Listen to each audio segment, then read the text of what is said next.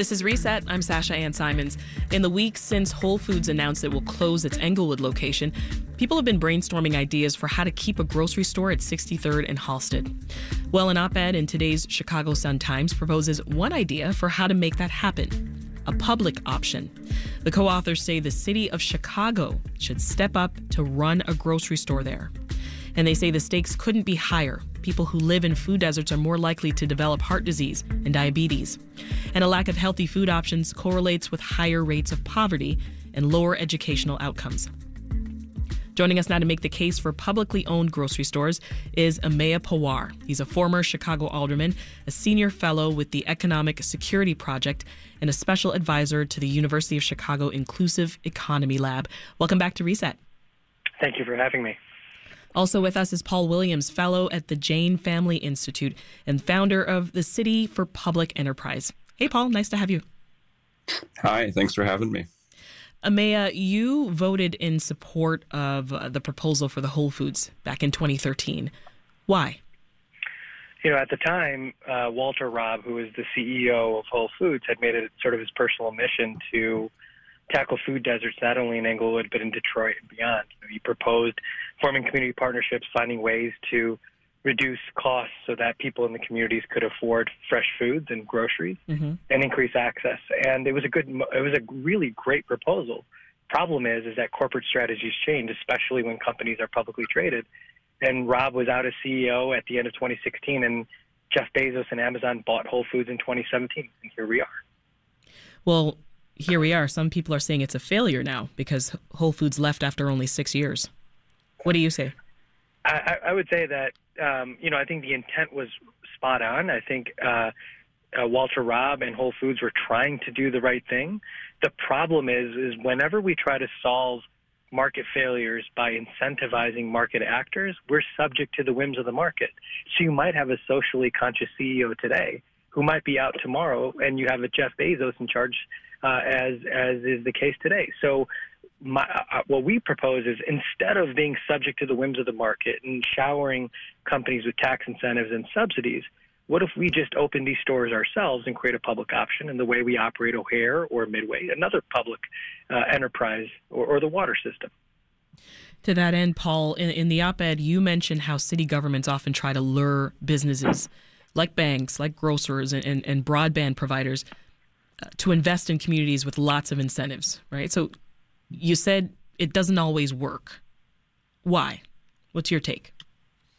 Well, one of the solutions that cities often provide to correct market failures when there's a food desert or there's bad lending practices is cities will give a tax incentive or some other investment subsidy to those operators, and essentially what those subsidies act to do is they kind of subsidize the operating margins of, for example, a grocery store, right? If grocery stores don't want to come into areas where they don't think there's enough demand and their profits wouldn't be high enough, and so subsidies change that equation for them, and it makes it viable for them for some period of time.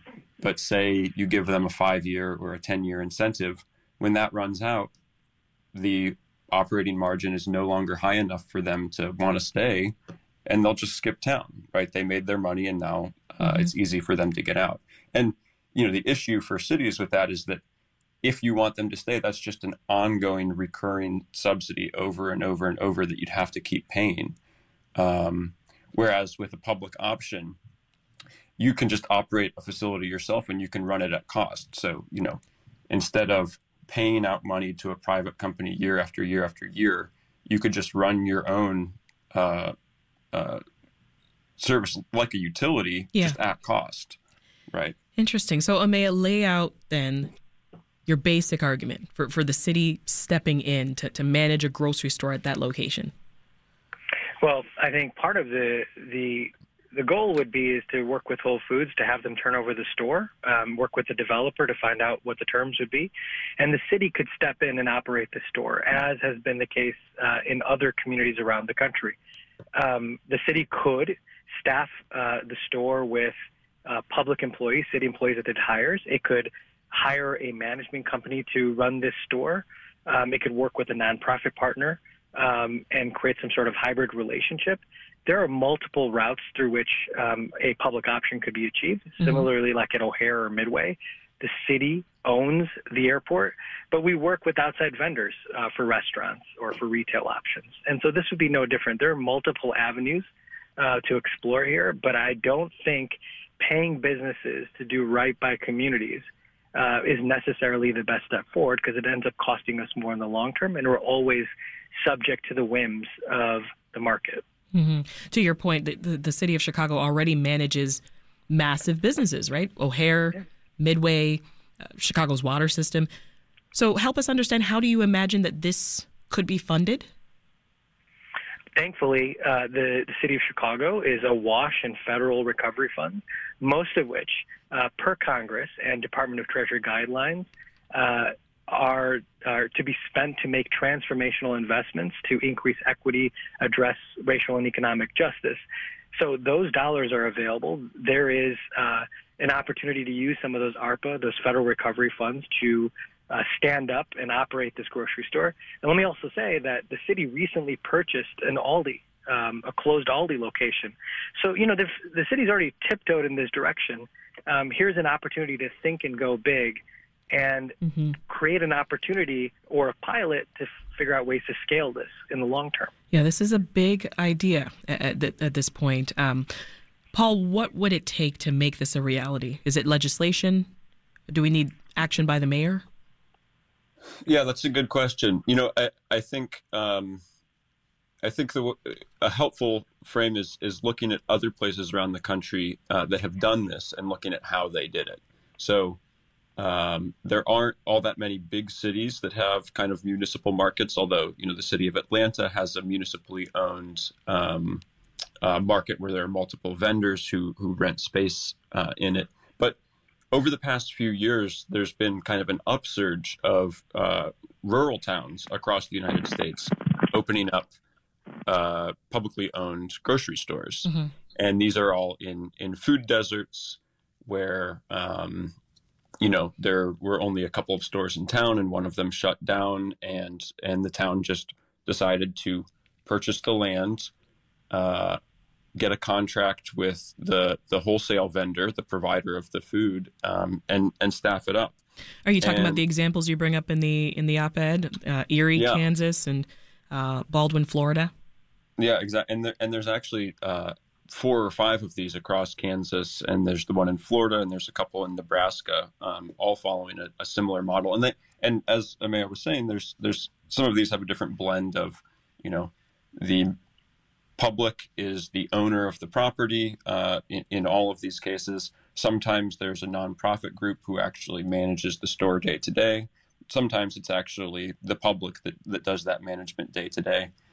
So in terms of Chicago doing something like this, I think what you need is you need City Hall and the planning department to look into what kind of option would be viable, because obviously what's happened with the Whole Foods Englewood is not a viable option. That's not a good option for the people of Englewood.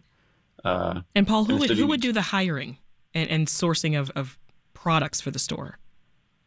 Well, so in some of these other towns that have done it, they have a city employee who's the manager of the grocery store, and that employee does the purchasing and the hiring and all of that. In some of the other ones, the city has an operating contract, like I said, with a nonprofit, and that organization does the inventory and hiring. I see. I think there's a number of ways that it could be structured, but the kind of core piece is that the public is the owner, the backstop, that is not going to let that store close down because it's not in the interest of the city. And we should be clear, this model is not a food pantry, right? No, not at all. I mean, it's, in these other places across the country, they're real and true grocery stores, where the people of the town go to get all their groceries. This is Reset. I'm Sasha Ann Simons. If you're just tuning in, we're talking about the potential benefits of the city stepping in to manage the Whole Foods space in Englewood as a city-run grocery store. And we're talking with former Alderman Amaya Pawar and Paul Williams, who's founder of the Center for Public Enterprise. You can check out their op-ed on this topic in today's Sun-Times. Amaya, we all know that there's a very real problem here in Chicago, and that's corruption, right? Especially with politicians awarding contracts for their own gain. So what would you say to skeptics who are listening to this and they think that this would just get in the way of the model's success? I would ask them to take a look at, look at our current method of incentivizing businesses and banks and broadband providers to fill in market gaps. We keep throwing money at the problem, and we get temporary Band-Aids, and then eventually we're left to start over again. Certainly there are, Chicago's in the news quite often for corruption. I get that.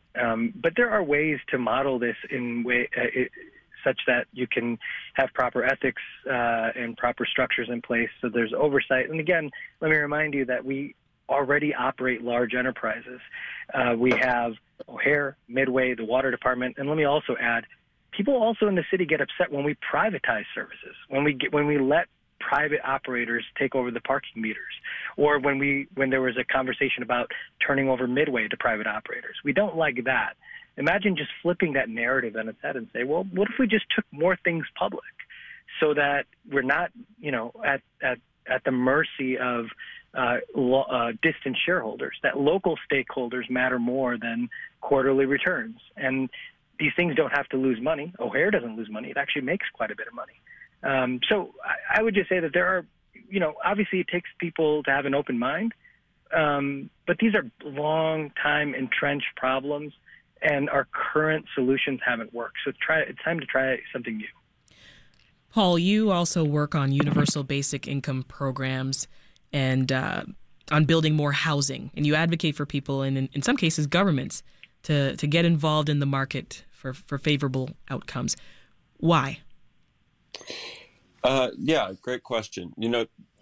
The way I think about this is 100 years ago, almost everything in cities was operated and provided by private companies. And in the 1910s and 20s, there was a progressive reform movement in cities to bring more services under public provision. So that's things like transit companies, streets, street lights, sewer systems, water systems. All of these things were private for a very long time.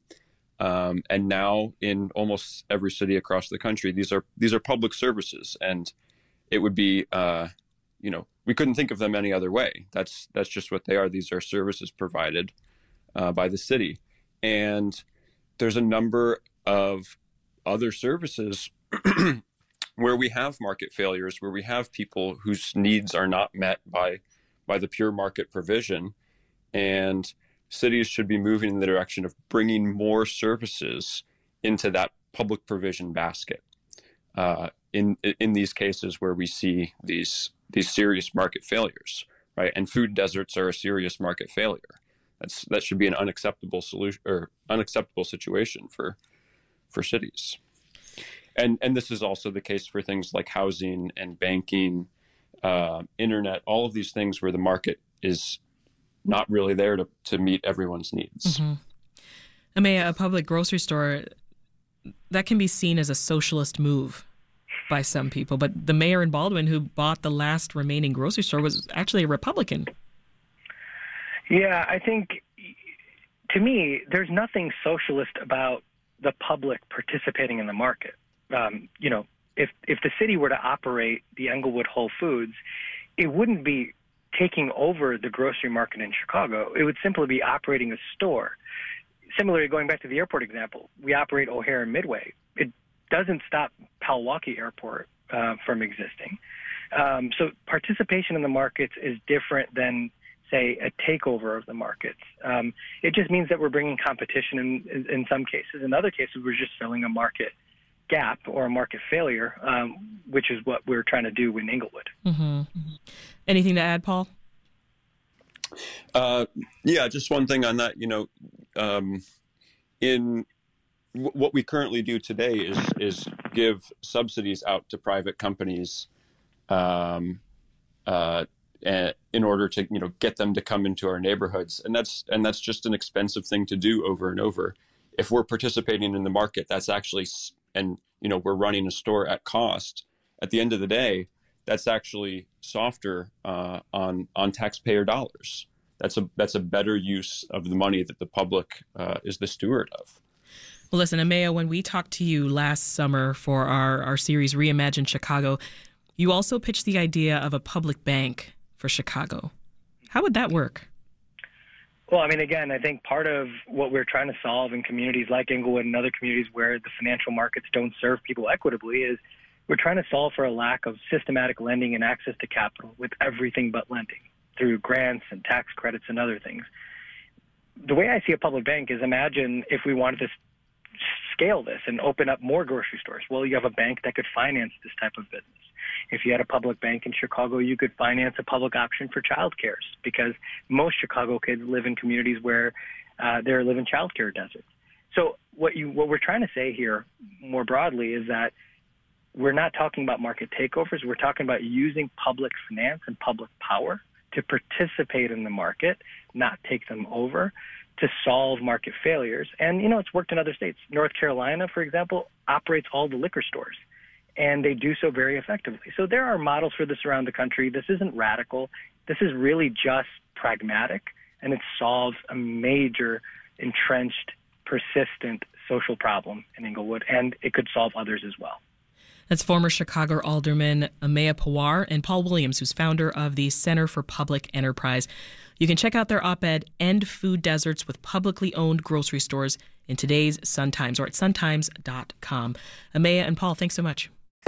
Thanks for listening. I'm Sasha Ann Simons. We've got more for you on the podcast, WBEZ's Reset, wherever you listen.